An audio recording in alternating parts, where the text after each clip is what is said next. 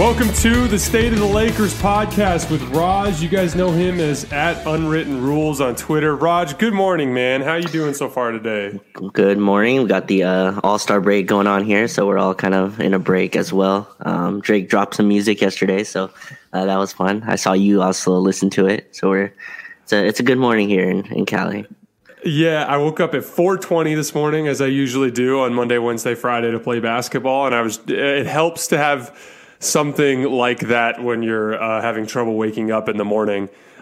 Since you and I last talked, the Lakers had an impressive win against the Warriors, one that you and I predicted based solely on the fact that we knew Dennis Schroeder was so valuable to everything that the Lakers needed to do, especially as it pertained to their roles and guys kind of slotting into their proper roles. And then, of course, immediately after that, Marc Gasol goes into health and safety protocols, which we don't know what's going on with that yet. And Kyle Kuzma has a heel contusion. And so right when we could have had a pretty good indicator of the Lakers, with Dennis against a better team than the Warriors and the Suns, they go out there completely undermanned and lay an egg and lose to the Suns. And then LeBron sits out the other day against Sacramento, and they take a loss. So not too much to take away from that. Feels especially frustrating when you factor in the fact that the Jazz have tricked off 4 of their last 7 games, and the Clippers have been losing, and there was kind of an opportunity here to get back in the mix of things. Could be worse at this point in the season than being a half game back of first place or half game back of second place and 3.5 games back of first. But it did feel kind of like a missed opportunity. We are going to save everything having to do with like a total season, rehash of the Lakers for next week, as we're in the All-Star break. And we're going to just kind of, we'll do a mailbag. We're going to do some player grades. We're going to do everything under the sun, just kind of rehashing the whole season. But we kind of want to focus on, but today we're going to focus on just what happened in this last week. And then we're going to focus on a little bit of what we think roster upgrades might look like for the Lakers. So my first question for Raj to start this off today is, yesterday I sent out a poll, and all I did was send out a poll. People were mad at me. And I literally just asked a question, okay? And the question was, would you trade Talen Horton-Tucker for PJ Tucker? Now, the context of that simply was me thinking that there will probably be some kind of bidding war, and you might have to give up THT. Maybe. And I'm not even saying necessarily that's the case, but I knew that was an option. So I was just presenting the question. So my question for you is, what was your reaction when you saw that poll that I sent out? Yeah, I was like, that's going to be a pretty one-sided poll. I mean, you have Laker fans. First of all, everybody loves THT here. And the Lakers aren't in like a desperation mode, right? Like if they're in a desperate mode, then yeah, they would give up Talen Horton-Tucker. But I feel like he's shown too much. He's also a part of Clutch. I mean, they're not going to send him to a franchise that's falling off. Like I saw somebody put up Trez for like PJ Tucker as well. I'm like, there's no way Trez is getting traded. There with the Clutch and all that comes into play. And also PJ Tucker's like 36. You know what I mean? Like I would not want to send out 20-year-old THT for PJ Tucker. So when I saw that, I was like, man, people are really going to take that into one side. I knew where you were going with it. I feel like you were thinking like young player for vet kind of win now move. But yeah, I just don't see that. I don't see that happening. PJ Tucker's a nice player. He hasn't shown anything. Well, I mean, you can't really say that because it's a conversation we're going to get into. But, I mean, for right now, he's not shooting well. I mean, it's all situation-wise. I feel like if he gets bought out, then, yeah, there's a conversation. I just don't think THT is the guy to give up right now. He's really the Lakers' only asset, really, if we think about it that way. They don't really have anyone else that's a chip in that way. I don't think they'll give it up for PJ Tucker. Because there's something funky with Kuzma's contract that makes him hard to trade, right? I can't remember what it is, but it's maybe I'm wrong about that. But I used to be that it was Kuzma, and THT. I would say Caruso is kind of an asset too, but they definitely don't have a ton of assets, and THT is certainly their best asset. So the whole premise for my whole, devil's advocate type approach that I took yesterday is the simple fact that the margin for error for the Lakers this year is less than it was last year, which is crazy because the Lakers got better. But the problem is everybody around the league got better. The Clippers, we've kind of slandered them at length on this podcast, in addition to other podcasts that I've been on. But the truth is that with Nick Batum and Serge Ibaka, they're a better basketball team. Not to mention, any team coming off of an embarrassing loss usually comes back the next year really better. Look at Portland. They get embarrassed by New Orleans. They come back next year and make the Western Conference Finals. You look at the San Antonio Spurs. They blow that game. They come back. Every team has a tendency to kind of rally around each other when something really bad happens and they play better. You have Philly, looks like a bona fide contender. I talked about them yesterday as a team that crosses all three boxes. They're elite defensively. They put a ton of pressure on the rim, and they have shooters. So it's a team that is interesting to me in that regard. And then Brooklyn, obviously, and then even these Utah and Phoenix teams have kind of added something to the mix. The level of good that the Lakers need to be to win this year, it's at a higher level than it was last year. And so from that perspective, what I look at a guy like PJ Tucker as is a guy that fills a specific need that very well could increase your chances of winning the title by a few percentage points, which with the margin of error being as small as it is, could be the difference maker. Now, I agree that he's old, but as we're going to talk about here more in a second, I think there's plenty of examples over the last few years that guys who are playing in bad situations have a tendency to just let the rope slip, and then when they get re-engaged in a good situation, begin to look more like themselves. And PJ Tucker, quite simply, is one of the best corner three-point shooters in the league. He's not a good overall three-point shooter, but there's an easy need for the Lakers to have somebody in the corner that can knock down shots. And he's another body to throw at a Kawhi or at a Paul George or even a bigger forward in the league that he might be able to cause some physical problems for. So tell me why you don't believe in PJ Tucker necessarily as a contributor at this point.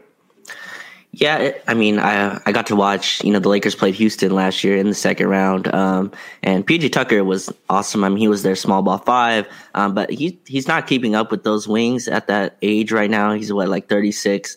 And we talk about those vets that are kind of in bad situations. They're usually not this old. They're usually like around maybe 32, 33. I feel like 36 is pretty high up there. And PJ Tucker is a guy with a lot of mileage on him. And he's a corner shooter, right? He's going to sit there and shoot corner threes. He's not going to take it off the dribble. He's not going to, create any kind of offense. He's just going to stand there. And I feel like the Lakers have players like that. Wes Matthews is probably not as good a shooter, but I feel like he fills that kind of defender role. And again, to get PJ Tucker, I feel like it's going to have to be in a trade. And I just don't think the Lakers are going to give up anything for him. And we saw yesterday at the All-Star draft, we saw LeBron kind of take a crap on Utah there. But just to bring that around here, the Lakers shouldn't have to go and trade, right? They're a place that people are going to want to come to. They're going to be a free agent. They're going to be a buyout market place that people are going to come and play for. And I feel like that's where their market is going to be. Giving up THT for a couple months of PJ Tucker just does not, I understand the margin of error might be a little smaller this year.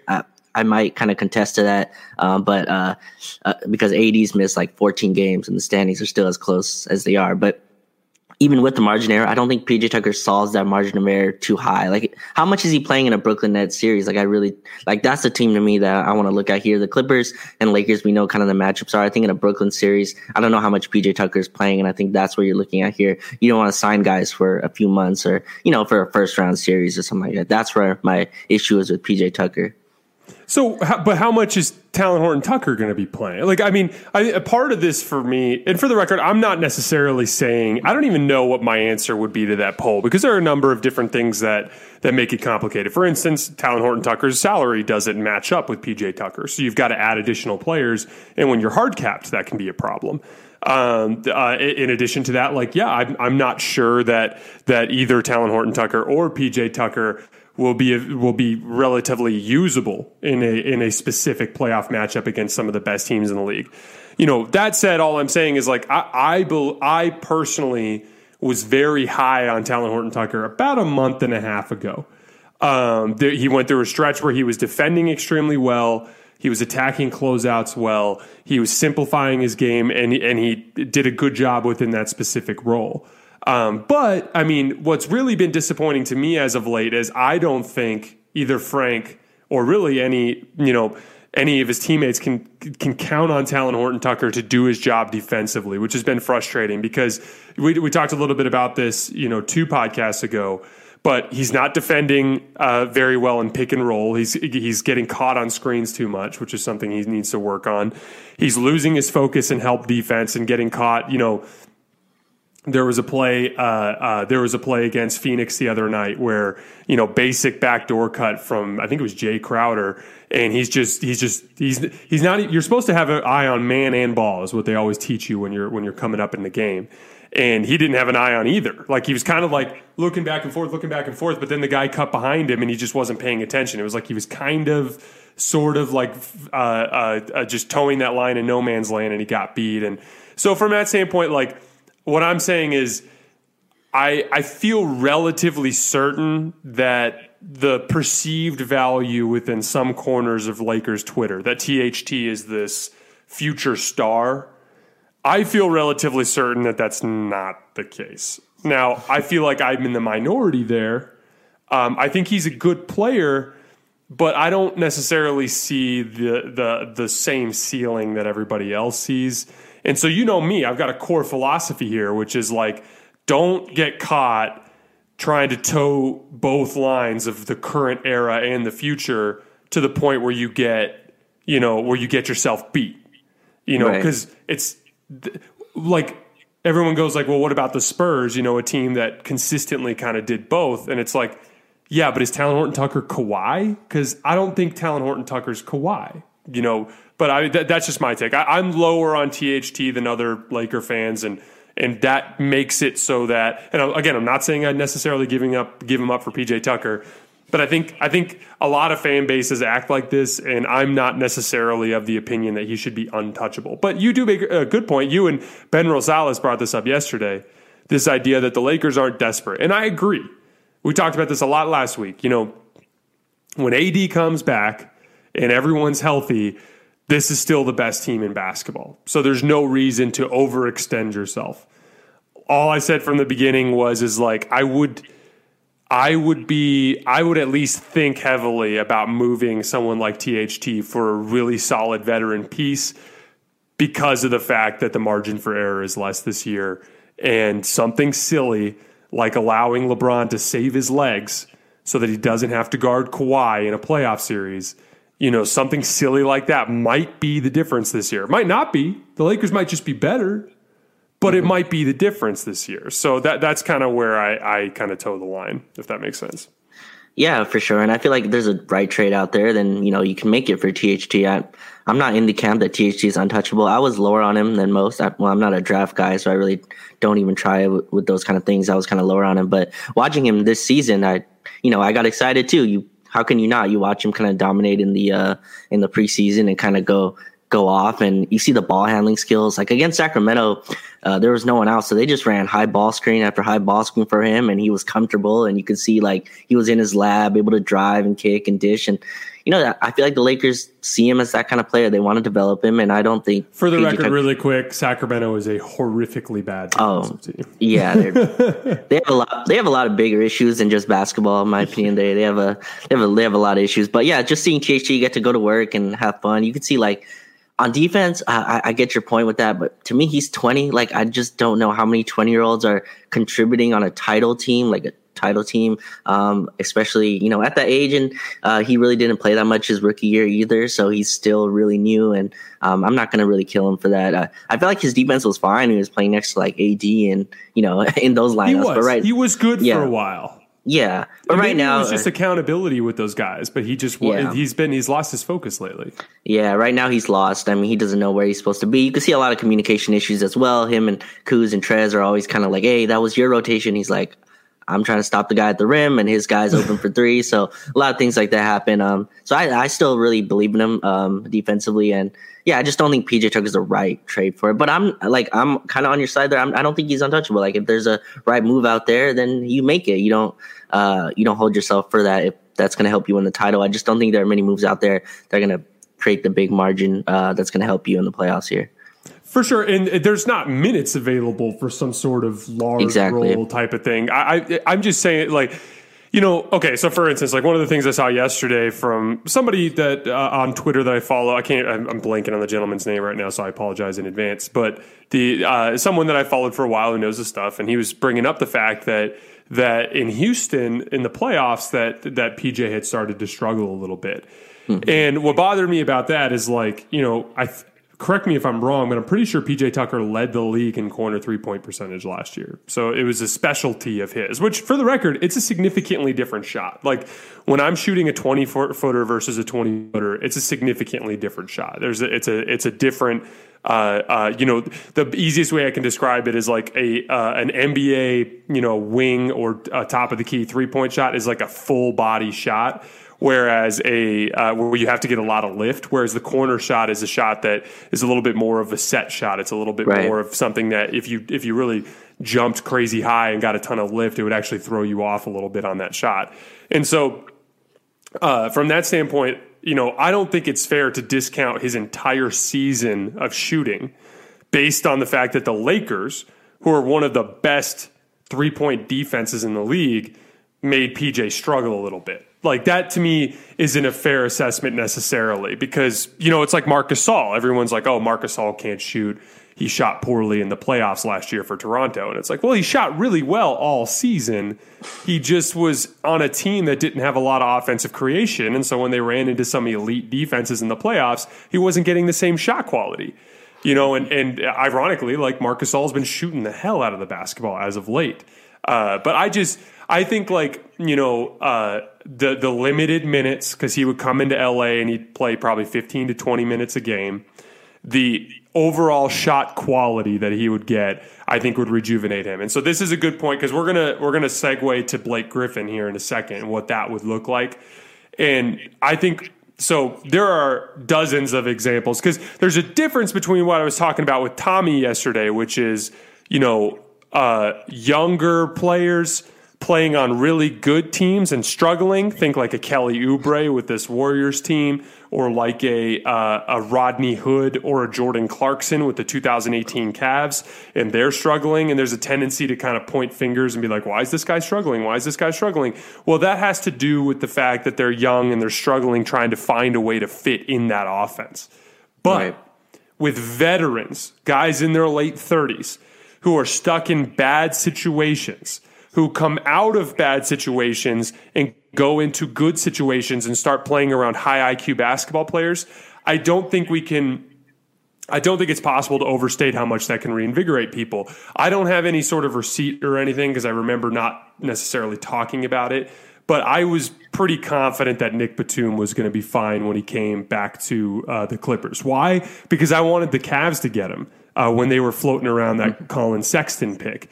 And the truth of the matter is Nick Batum brings very translatable skills, right? Like, he can shoot, he's big and pretty athletic, and he can put the ball on the floor, make basic basketball reads. So obviously, if you stick him on a bad basketball team where the collective IQ is low, those skills aren't really going to manifest themselves.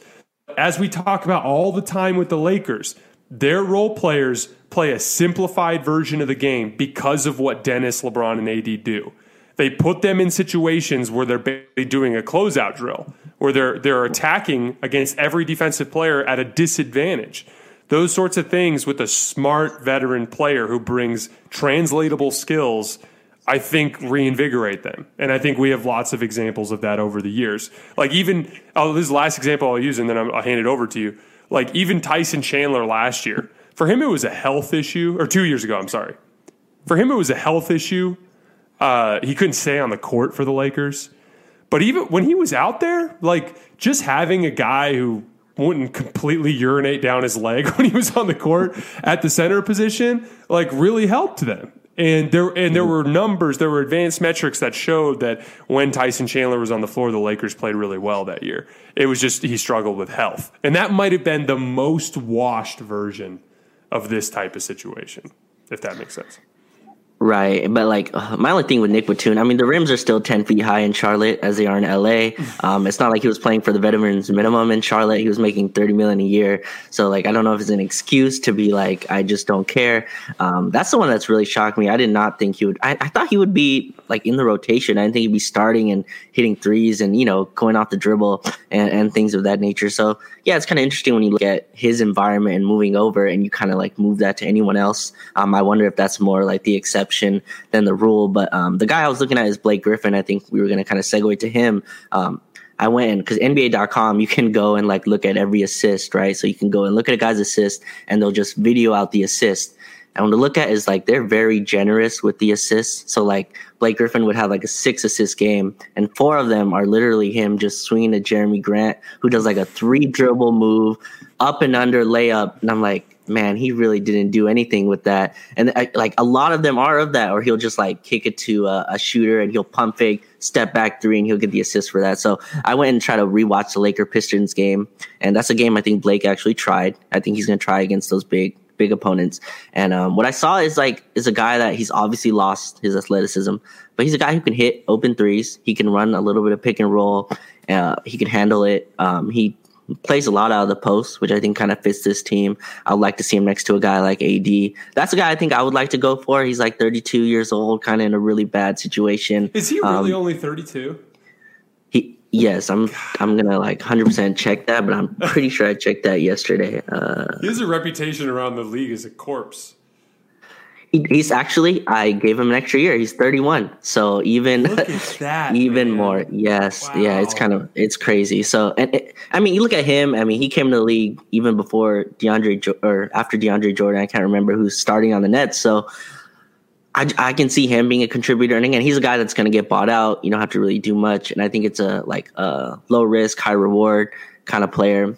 So yeah, I feel like that's the kind of guy. And again, like we talked about with PJ Tucker, the minutes just aren't there. Like Trez right now with all these guys out still played only 20 minutes a game. With AD out, Mark out, still only playing like 20, 25 minutes a game. So if you look at the minutes, I just don't see there being too many minutes there to have on this team. That's a guy I would like to see them go after for sure. Yeah, it's fascinating because like a Blake Griffin move is kind of an identity change for the team in a certain sense, because like you kind of tried to slot him into a combination of what you've been giving minutes to Keith and Trez and Marc Gasol. Now, right. Like for instance, like you can't count on Blake Griffin to be as active in rotations defensively as a Montrez can. He doesn't have the motor. He doesn't have the foot speed. You can't count on him to be the same physical rim protector that Marc Gasol is. He's not big enough. He can't jump as high anymore. But what he does give you, in my opinion, is kind of like a slightly better version of what you've been getting from Markieff. Like if you think about what Markieff brings to the table, which is like he's kind of a corner 3-point shooter kind of guy too. He's done a good job in post defense. He has struggled in rotations, but if the teams that try to isolate Markieff on the block, like he actually does a good job of holding his own. I think Blake would slot into that role perfectly. And I would argue that he's a little bit better of a shooter, and then a little bit better with the ball in his hands as he puts the ball on the floor. And again, everything has to be quantified with the type of shot quality that they're going to get.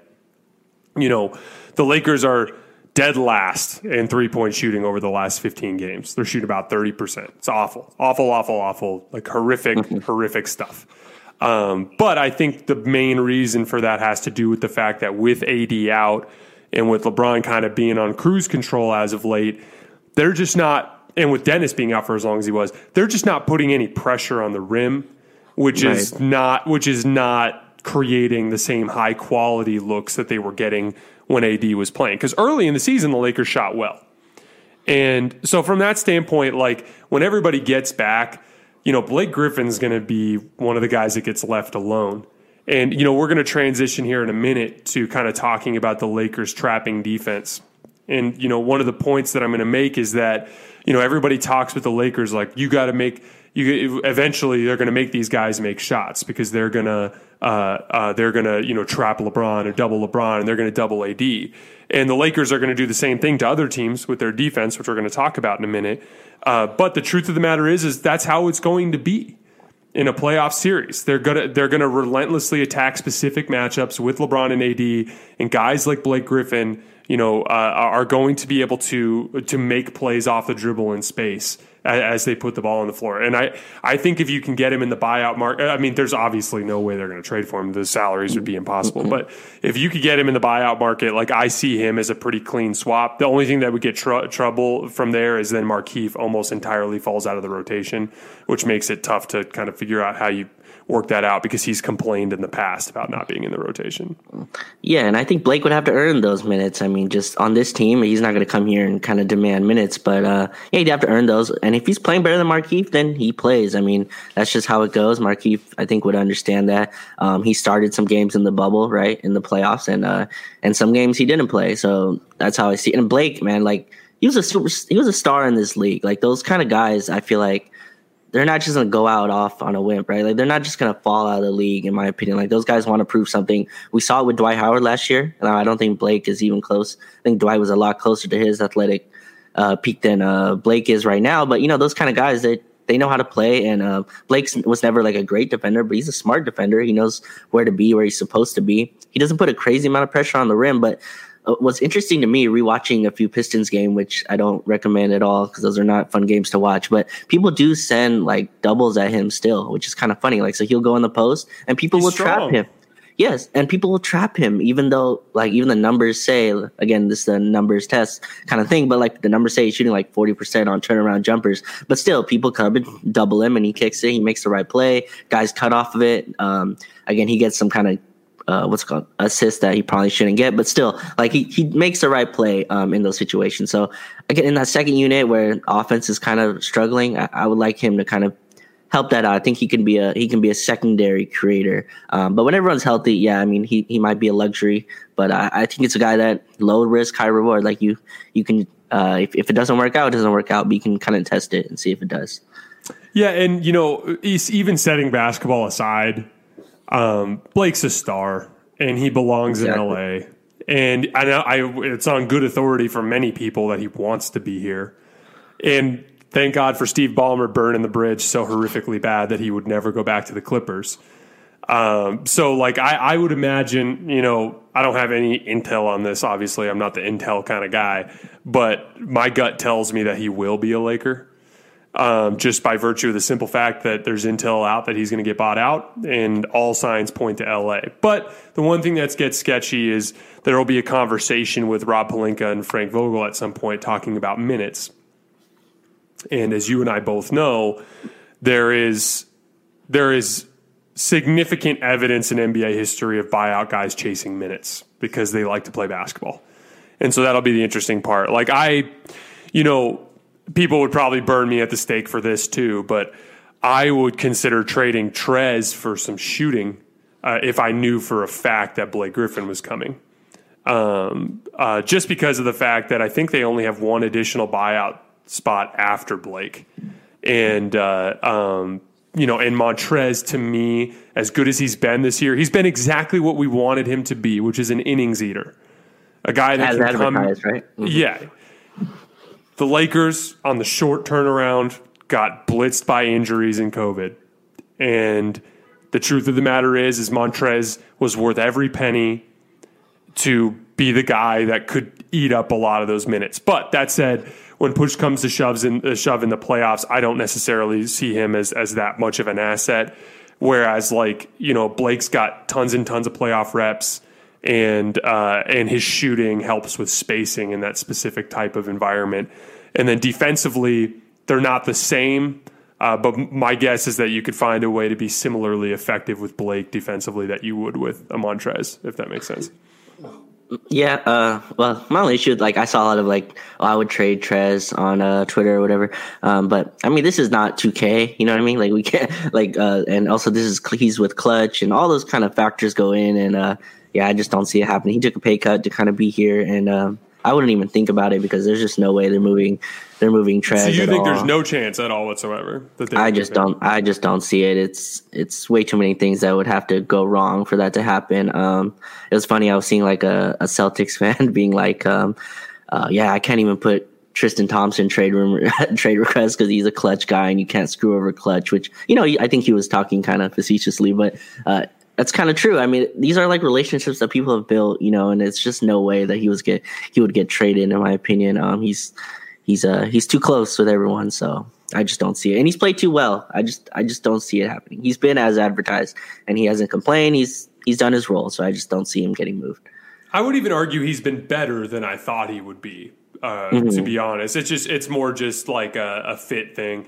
And, and it may be as simple as like, because the Lakers shooting has been, the problem this last, couple of months, or month really. And really, if you look at the way the roster is built and their core lineups, when KCP is actually playing like KCP, when Wesley Matthews is shooting a league average like he should at this phase of his career, Kyle Kuzma's actually been better shooting the ball than he has in years past. When all of these guys are actually playing like themselves, they are what they should be, which is an average three-point shooting team that should shoot really well at times because of the high quality of three-point shots that they get. So I don't necessarily see that as a problem. I'm just kind of floating these kinds of things out there. And truth of the matter is, with how old Marc Gasol is, and with how old Blake Griffin is, and with Anthony Davis being somewhat injury prone this year, Blake Griffin might be worth having just for depth at that position, which is something to at least take a look at, even if you have to have a conversation with your players and be like, look, like we're keeping you around for depth. So I wanted to talk about you actually brought this up, so I should credit you. But to talk about the Lakers' defensive scheme. So you had, I'll let you actually lead this one off. So you had mentioned that you had something you wanted to say about the Lakers trapping the way they have in the last couple of games. What did you have in mind? Yeah, so it's funny because I remember when we recorded last week, you said something like, I think fans are going to be surprised how well they play when Schroeder comes back. I was like, well, I think they'll play better. I didn't think they played this good. But just like watching Kuz and Gasol ruined that for me, by the way. Right, but but for me, like I focus on that Portland and Warriors game because I feel like they really wanted those two, and they had all their guys pretty much there except for AD, obviously. And man, these to me, Steph and Dame are the most dangerous 30-plus shooters in the league. Like I don't know if there's anyone other than that, maybe Luka when he's on, but Steph and Dame to me are the ones you have to guard that high up. And obviously Steph doesn't have the supporting cast right now, neither does Dame. But watching like Schroeder, first of all, him chasing screens like this, like it's funny when people think about the trapping defense, they think like anyone can just trap, and it's just not true. That not every team can play this style. So I was watching Schroeder kind of chase Steph and Dame around these screens, and Marc Gasol is at the level of the screen, right? And you have Steph and Dame picking the ball up like near half court, and now you have like a 4-on-3. And I'm watching LeBron. I forgot like how much of a force LeBron can be on defense when he wants to. He hasn't really done it much this year, so you kind of forget. But I think him and AD are probably the best at this, and they're on the same team, kind of defending two guys at the same time. Mm-hmm. Obviously, with the Warriors, I think he's played them a million times. He knows their plays. But even with the Blazers, man, he was blowing up those coverages. So I saw like the peak of what they can be. They're not going to do that every night. They can't do that every play. But just seeing their trapping scheme, something they have in their wallet that they've used last year that's worked. I think it's really cool to see it work in these two games because I feel like they really tried. And again, this is all without Anthony Davis, who to me is the number one in this, who protects all things at the rim and around the basket. But yeah, I wanted to see like your thoughts on that because I really felt like they wanted to defend those guys. Dame had like 28 or some crazy number in the first half, and then they really shut all that off in the second half. And from there, I think they took that into the Warriors game, and that Warriors game was over within the first 5 minutes. It was not a contest. So I want you to know, like, were those shots that they were missing, like, because they were giving some open looks. I think Andrew Wiggins had a few open threes and all that. But again, I feel like they can control it, right? If you just let Steph and Dame run high screen or roll, they're going to kill your drop coverage and they're going to kill your switches. But if you can kind of control who's getting the shots, I think, because I was listening to the Warriors broadcast and they were like, oh, they're just missing open looks. I was like, well, there's a reason those guys are open, right? They're making sure Wiggins is the one taking the three with the hard closeout. So I kind of want to hear your thoughts kind of on that. So first of all, as far as missing open looks go, I talked about this specifically with Tommy yesterday, and it's actually a problem with a strictly analytical approach to shot evaluation, because they'll call a shot a wide open shot because there's no defender within 6 feet, but it doesn't account for how that wide open shot was generated. So, right. Or who it is. So, for instance, like if the shot is generated in against a super physical defense that chases you off the line and forces you into a couple of attacked closeouts, by the time you're open, there's a fatigue element, in addition to the selective leaving of guys open. So when you look at I don't think it's necessarily a fair indicator of shot quality to just say, oh, we had this many wide open shots, because if those wide open shots are all in fatigued situations and all given to average to below average shooters, it's actually good defense. And it always bothers me when analytics guys will undercut a defense by saying like, oh, well, they're actually performing way above their expected 3-point shot quality defensively, so they're benefiting from luck. So this defense actually sucks. Like that to me is dishonest, and it just glosses over some basic principles of the way basketball actually works. And as far as the trapping scheme goes, I brought this up earlier.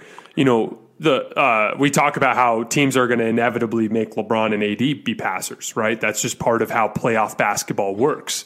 Well, the truth of the matter is the Lakers have to do the same thing to these other teams, especially in the Western Conference when you've got Dame and you've got Jamal Murray and you've got Steph Curry and you've got, whether it's De'Aaron Fox that you see in a play-in game or in the first round if they happen to sneak in, or there are just all of these super, super quick guards that are great at creating shots. I mean, Lou Williams is a guy that they'll probably do it to some in the Clippers series. But the truth of the matter is like that's their version of what some of these other teams are doing to LeBron and AD. When teams are doubling LeBron in the post or doubling AD in the post, that's what the Lakers are doing to these guards at the point of attack in these pick and rolls. And so what I always look at it as is you're accepting the fact that you're going to give up a certain amount of shot quality, whether it's a wide open shot for an Andrew Wiggins or, a Nick Batum or whoever it is that ends up getting the shot. However, what you're hoping is that the overall rhythm of the offense gets thrown off by the fact that their star player, who usually controls everything, is suddenly not getting the normal shot attempts, and a bunch of inferior players are shooting the ball more frequently. You hope that throws them off. And then secondly, this is something that you and I have talked about at length, the Lakers thrive in chaos. They do. And so, the trap, the key with the trap is if you aggressively trap out front, and you force a Steph or a Dame to throw a looping, like sidearm, kind of over-the-top pass to the short roll guy, that time that it takes for that pass to connect is what allows you to pre-rotate, or essentially like jump the gun in your rotations and give yourself an advantage. And it almost allows for that second defender on Dame to get into the flow and get back into the rotation. That's what's so bad about this kind of half-ass thing that they did for most of the first part of the season, where it's not a trap, but it's not drop coverage, and you're basically just in no man's land, because now that pass to the short roll guy is a pocket pass. And right. That hard bounce pass into that gap hits that guy, and you can't pre-rotate. And now you're a step behind through the whole process, and it just puts you at a disadvantage. But the Lakers extensively used that specific scheme against Portland last year and against Houston in the playoffs, and it worked. Then they had a problem with Denver having to do with the fact that Jokic was so good in that short roll. So what they did, and this is what's so genius about it, is they put LeBron in that action with Anthony Davis. And so they would run Jokic, Murray pick and roll, and they would just switch it. Mm-hmm. And now Jamal Murray, there's a whole highlight reel of film of him trying to attack Anthony Davis and LeBron in these isolations and not getting good shots, And so that's what's so devastating about what they do, is they can trap you and survive in rotations. And if you're beaten that, here are two of the best defensive players in the world when they're engaged, and we're just going to put them on your two best players. Now, good luck running that sort of action. Okay, you want to bring our worst defender into the action? Cool. I bet you he's on your worst offensive player. And your worst offensive player isn't smart enough to consistently beat us in that short roll position, because that's the key. What makes the Warriors' short roll work out of those traps is Draymond, because he's making the first play. What's making it work for Denver is Jokic, because he's making the first play. Portland, Nurkic is pretty good at it, but anybody else they put in that spot, like Cantor, just can't make enough plays out of that position. And so that's what's so beautiful about putting a LeBron and AD pairing on your two best playmakers, is now you've got to run that action with an inferior playmaker. And a guy who's a little bit slow making a read in a 4-on-3, that's all it takes for your defense to recover at that point. And the truth of the matter is, this is what's so nice about having LeBron and AD too, is LeBron and AD are so big and physical that I don't care how many doubles you send their way, they're still getting 25 to 30 points because of their physicality around the rim. And there are specific spots on the floor that it's suicide to double. But like a guy like Dame or a guy like Steph, like when you trap them, they literally have to give it up. They don't have an option that's like, oh, I'll just go post up. Because that's the thing. If you try to trap LeBron in pick and rolls, he's just going to go post up where it's a better spot for him to attack double teams. Guys like Steph and Dame can't do that. And so that's kind of what I think is so fascinating about the trapping defense, is it's a specific way to neutralize a star and force them to play 4-on-3 in the back end. And as long as you can force them to play 4-on-3 with an inferior initiator, or you can switch that action altogether, it allows them to shut down these teams. That's why I think they looked so unbelievably dominant at stretches in the playoffs last year. Right. And I like how you say, like, Anthony Davis kind of raises the ceiling for this defense, right? He's not like the anchor is the speed, right? In their guards. Their guards are fast as hell. Caruso, KCP, Schroeder, those guys are running around chasing. I saw them defending Davis. They're the labor intensive guys in the defense. They do the most work. Exactly. And it's all about your point of attack defense, right? If you're just getting blown by, it's going to be hard to do anything.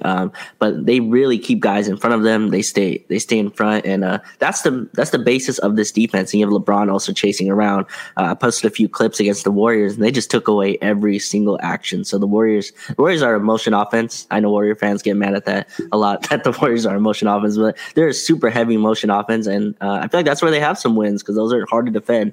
But the Lakers are really good at switching and getting out. And I feel like that's where THT struggles, right? Because he's having trouble with that, kind of communicating and getting on the same page. But when you have five guys that know what they're doing, this team really locks in. And I was looking at, I think they still have like the third best defense. Anthony Davis has missed 14 games. And in those 14 games, they still have like third best defense in the league, which is incredible. So they have the first right now, obviously, overall. But just looking at it in totality with the games he's missed. So yeah, I'm excited to see how they keep moving with that. But it was awesome to see them lock in, because they haven't locked in very many games this year. But seeing it against Portland and Golden State, I feel like was a template they can use going forward.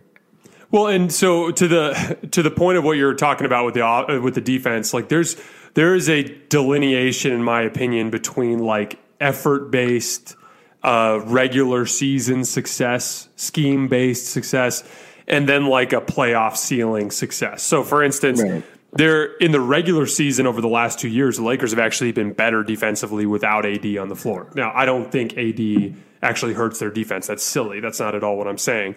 But in the regular season, the effort of the guards at the point of attack and in rotation, and Frank Vogel's scheming and things along those lines, the consistency on that end allow them to be an elite defensive team without Anthony Davis. But then there's this whole other side of it in the playoffs. And the same thing goes on with offense. You and I have talked about this at length. Like, offense is cute. Like what Utah's doing is cute, right? Like they're driving, kicking, and they're putting, Rudy Gobert's rolling to the rim, and they're generating these threes. Or like what the Bucks have done the last 2 years is like literally one of the best offenses like ever that we've ever seen the last couple of years. But then all of a sudden they get in the playoffs and that offense like doesn't work. Like it just doesn't work. And it's because there's this delineation between the two. Like you can try hard your way into scoring points in the regular season. You can try hard your way into defending in the regular season. But once we get to the playoffs, there has to be like a tangible like identity to the way that defense can succeed against the best of the best. And you can see that with the Lakers. The truth of the matter is, when push comes to shove, if you've got the Lakers down 2-1 and you're going into game 3 and you think you got a chance to get the win, and the game is, and it's a tie game in the fourth quarter, it's like, here's what I know you're going to see. You're going to see Dennis Schroeder hounding your point guard full court. You're going to see Alex Caruso flying around in rotations. You're going to see KCP out there flying around in rotations, and you've got LeBron and AD. Good luck, because when that group is out there, there's going to be nothing easy for you on anywhere on the floor. And so, that group, I don't even know what their defensive rating is this year when the five of them play together, and it's probably okay because the AD minutes have been weird this year because he hasn't been great. But the truth of the matter is, like, when things really come down to that moment in a game, that specific lineup makes sense in the way that they can guard. All three of those guards are super quick and they play extremely hard and they're great at the point of attack. Even Dennis will fight in a post mismatch, at least put in a position where the guy's a little uncomfortable. But if a team like Utah, for instance, it's like at the end of the day, like, do you love Bogdanovich out there, guarding the other team's best player? Like, Royce O'Neal's pretty good, but he's not that great in those specific matchups. Some of the stuff doesn't make sense and translate to the playoffs. And then good luck on the other end too, because what LeBron and AD are going to do to you offensively with that lineup, with the spacing that it's provided. So it's just different. It's important to draw the line between the two, and I clearly don't think Anthony Davis hurts their defense in the regular season, but it's obvious that what they can do against the best of the best requires him to be on the floor. But yeah, anyway. Yeah, exactly. And their biggest trump card is AD at the 5, right? That's the one that no one in the league has yet figured out how to stop. And I don't see anything that has changed my mind on that. Him and LeBron with the elite defense at the 5, them two can just run screen and roll. They did it, I think, against the Bucks to win that game. They haven't really had to go to it too much. But yeah, that's where it goes, and you have to stop that 4 out of 7. So I saw something funny yesterday. I think it was a Raptors fan was telling Utah Jazz fans hey, being the 1 seed with LeBron in the same conference doesn't really mean much because they've obviously been destroyed by LeBron a few times. So seeing LeBron kind of shit on Utah was kind of hilarious considering they're the best team and they have 8 losses and they've just run through the league. So I'm excited to see them play again. Utah obviously kicked our butt, but I want to see with AD healthy and see how that lineup looks going forward. As far as seeding goes, what matters most to me is not getting above Utah. Obviously, I think it'd be fine. I mean, what you don't want to do is put yourself in a situation where a guy's banged up and it has to sit out a game and you lose a game in LA and now you've got to win 2 games in Utah. You don't want to put yourself in that position, especially since knowing Utah, they'll probably have 50% capacity fans by the time May and June come around. So but fortunately, I think the Lakers are only a half game back of being above everybody in the East. I don't know that for sure, but I think they are because I think Phoenix is 1 full game ahead of them. And but anyway, so as long as they can have home court advantage against everyone else, I think it's worth going for. Because obviously against the Clippers, they'll probably have home games for every single game. But going into Milwaukee in the finals would suck. If you had to do that 4 times, so why not at least go for it? But I agree with you. Utah having home court isn't as big of a deal, and quite frankly, as you and I have discussed on this podcast a half dozen times, that it's just the worst possible matchup for them. And I don't think the Lakers are even the slightest bit scared of that particular matchup. But I mean, it'll be interesting to see what they go for. By the way, I don't know if you saw, but the alert just came on my phone. Blake Griffin just got bought out. Oh, really? Oh, yeah. Let's see. It says 6-time All-Star forward Blake Griffin has agreed to a contract buyout with the Detroit Pistons and will become an unrestricted free agent.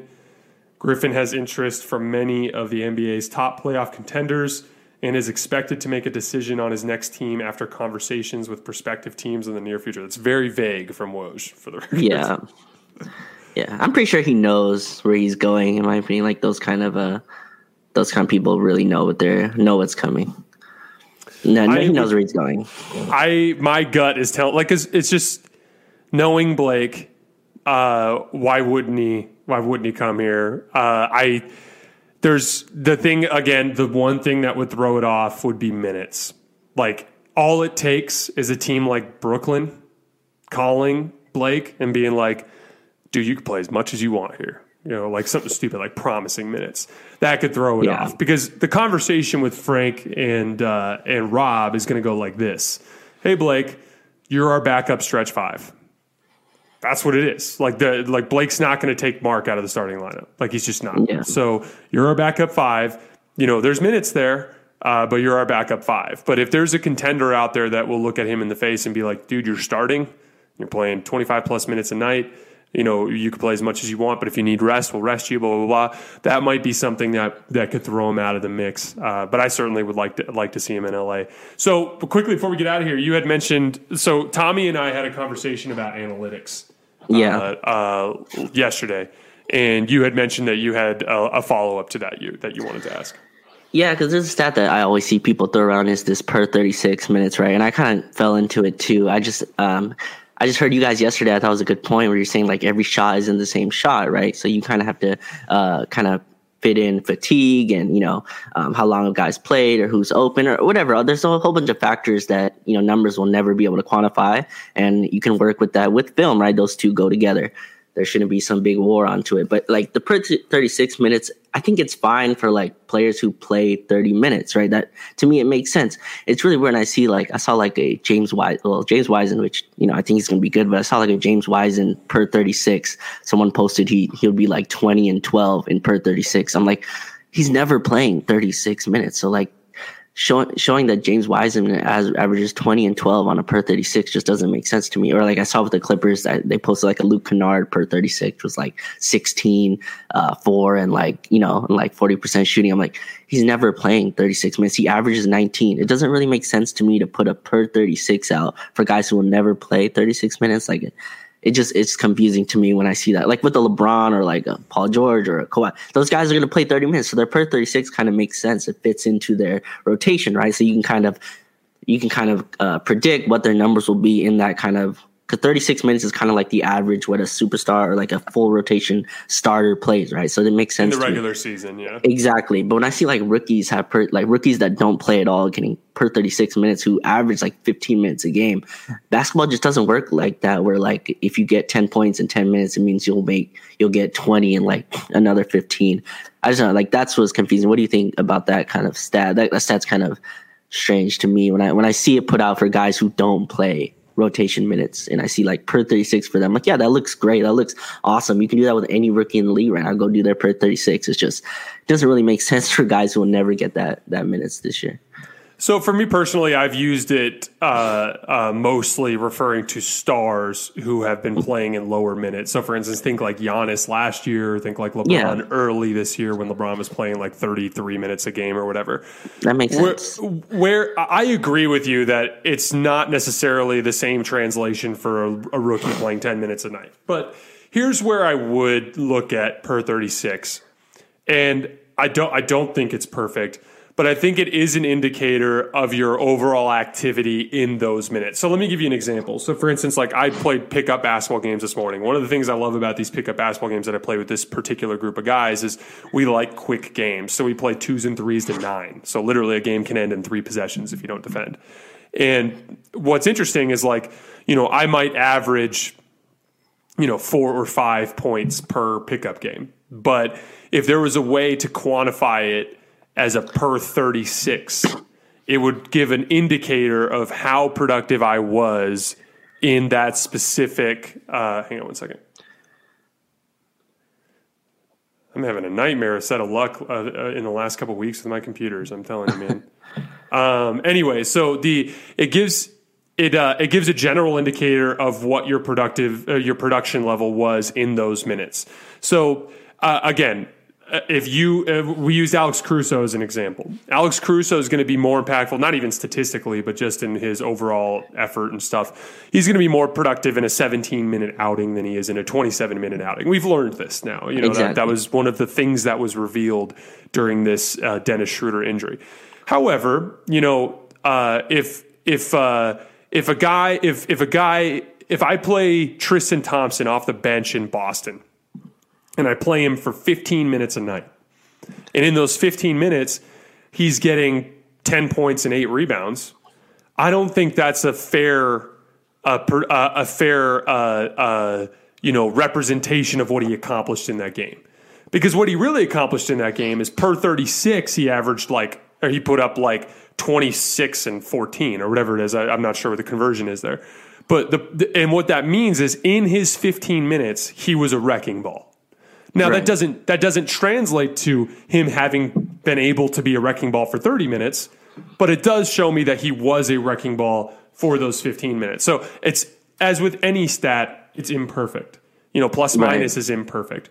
I hate plus minus in a single game, but I do believe in plus minus in the long term because I think that clearly shows that when this guy's on the floor, the team has success for whatever reason, even if it's against specific lineups and with specific role players next to him or specific supporting cast. But, one of the things I like about per 36 is it's an indicator of activity. So, for instance, Damian Jones, it'd be interesting to take a look at it, and I'll look it up real quick. But it's a quick indicator. Let's see real quick. Let's look up Damian Jones. So if Damian Jones is playing super limited minutes, so he's been playing 10.3 minutes per game with the Lakers. Yeah. It shows that he's only averaging 4.7 rebounds. But if I take it as a per 36, he's at 14 and 9. Right. So I can relatively assume that his production in his limited minutes mimics that of a 14 and 9 type of player. That's not amazing, but that's backup big type of production, right? So I'm getting backup big level production out of Damian Jones in those specific minutes. Does that make sense? Yeah, for sure. And I don't think there's no place for it, obviously. And I think it does have some, if you have a guy that's playing 25 minutes, I guess you can kind of extrapolate that out to 36, right? Where he would be in a rotation. I just see it used a lot today for narrative base and let's compare this rookie who's playing 15 minutes to his per 36 to Jimmy Butler and be like, oh yeah, they're both averaging 17 and 8, in these. I'm like, that's not how this that comparison should kind of go. So that's my main issue with it. I see it used a lot for rookies, especially because rookies aren't going to get crazy minutes, right? So when you do a per 36 for a guy who's doing 15 minutes who has no reputation at all in the league, it's kind of hard to see that in the stats. So obviously with any stat, you have to kind of think about it with the film and with everything that you see. Obviously Alex Caruso, you can tell his activity obviously is high. So when you go to a per 36, you can kind of be like, okay, he gets one steal every 15 minutes. I can kind of see him getting 3 steals in that minutes, so that's where my issue with it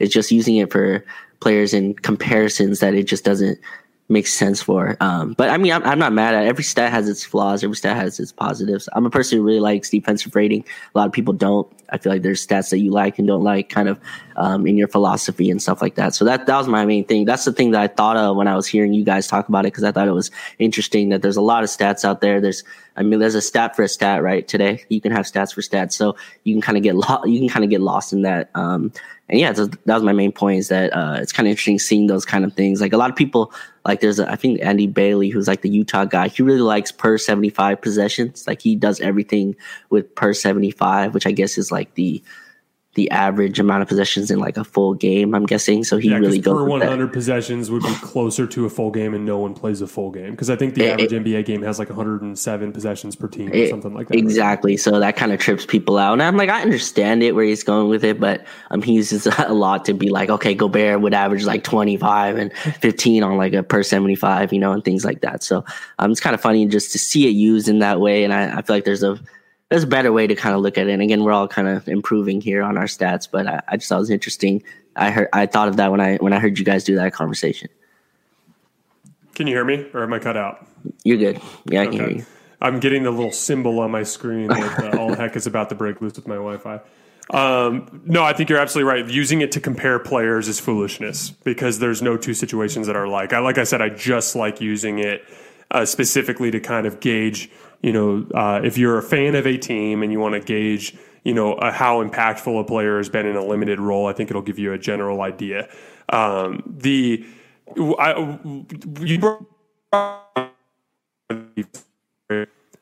is the last thing I'll talk about, and then we'll get you out of here. But the defensive rating is scoreboard. Mm-hmm. Offensive rating is the scoreboard. That's not an advanced metric. All that is a scoreboard weighted per possessions. Like, Right. guess what? Like, if you have a positive net rating in a basketball game, you are guaranteed to win as a team. That like guaranteed, like 1,000,000,000% of the time. It is not an advanced metric and it by any stretch of the imagination. The only thing I don't like with with offensive rating and defensive rating is every single year there are a bunch of teams that are at the top of the offensive rating that don't defend. And every single year there are teams like the Lakers and other teams who defend extremely well, but they are more middle of the pack offensively, or, you know, bottom of the top 10 or whatever it is. And the reason why is because it takes energy to do both. You know, teams that don't defend usually have better legs on offense and they're better at scoring points. And teams that don't score are better at defending. Or teams that defend at a really high level struggle offensively because they're fatigued. And usually the game they'll strangle the pace in a lot of ways. But yeah, there's nothing wrong with defensive rating or offensive rating in a vacuum, because all they are is literally the scoreboard. My biggest, you know, it's not a convoluted stat, you know, like Raptor is, or LeBron, or whatever those metrics that you see floating around as of late. Like, those are deeply, deeply convoluted stats that are trying to attach a single number to something that to a specific role on a basketball team, where like you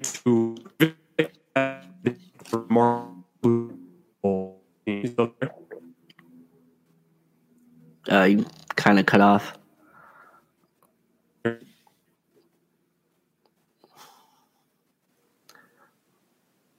I think you're back. There you go. Alrighty, I'm back. I apologize, everyone, for the Wi-Fi stuff. I was talking with Raj beforehand. I think I have it figured out. I just have to order a specific piece of equipment to get me back up and running to where it's not a problem. But I appreciate everybody bearing with me through the process. Real quickly, before I get you out of here, tweet from Mark Stein. The Lakers, Clippers, Nets, and Heat and Warriors are the 5 teams that have most publicly expressed interest in Blake Griffin at this time. Oh, wow. Yeah. And that's kind of predictable, right? All kind of contenders or semi-contenders. Also big markets, right? He doesn't want to go to no East market, a small market team. So kind of makes sense. I still think he's going to want to go to a winning contender. Like, he wants to go to one of the championship teams. I think it's going to be Brooklyn or the Lakers. I don't think he's going to the Clippers. I just can't see him going back there after being sent away. But we'll see. I think he's coming. I think you're right. I think you said you're kind of feeling him coming here too. I think it just makes too much sense for them to kind of try it out. So I think he'll be here. We'll see. Maybe we'll find out today. I don't know. I hope we find out today. We'll see, or at least get some intel. But I'm going to get you out of here before my Wi-Fi cuts out again. Sure. Let's send out a tweet, Monday, Tuesday next week, just asking for some mailbag questions, and then we'll do some grades and some just overall kind of like rehashing of the first half of the season from the Lakers. Raj, as always, I really appreciate you, man, and I will see you next Friday. Thank you, everybody, for listening in. Thank you.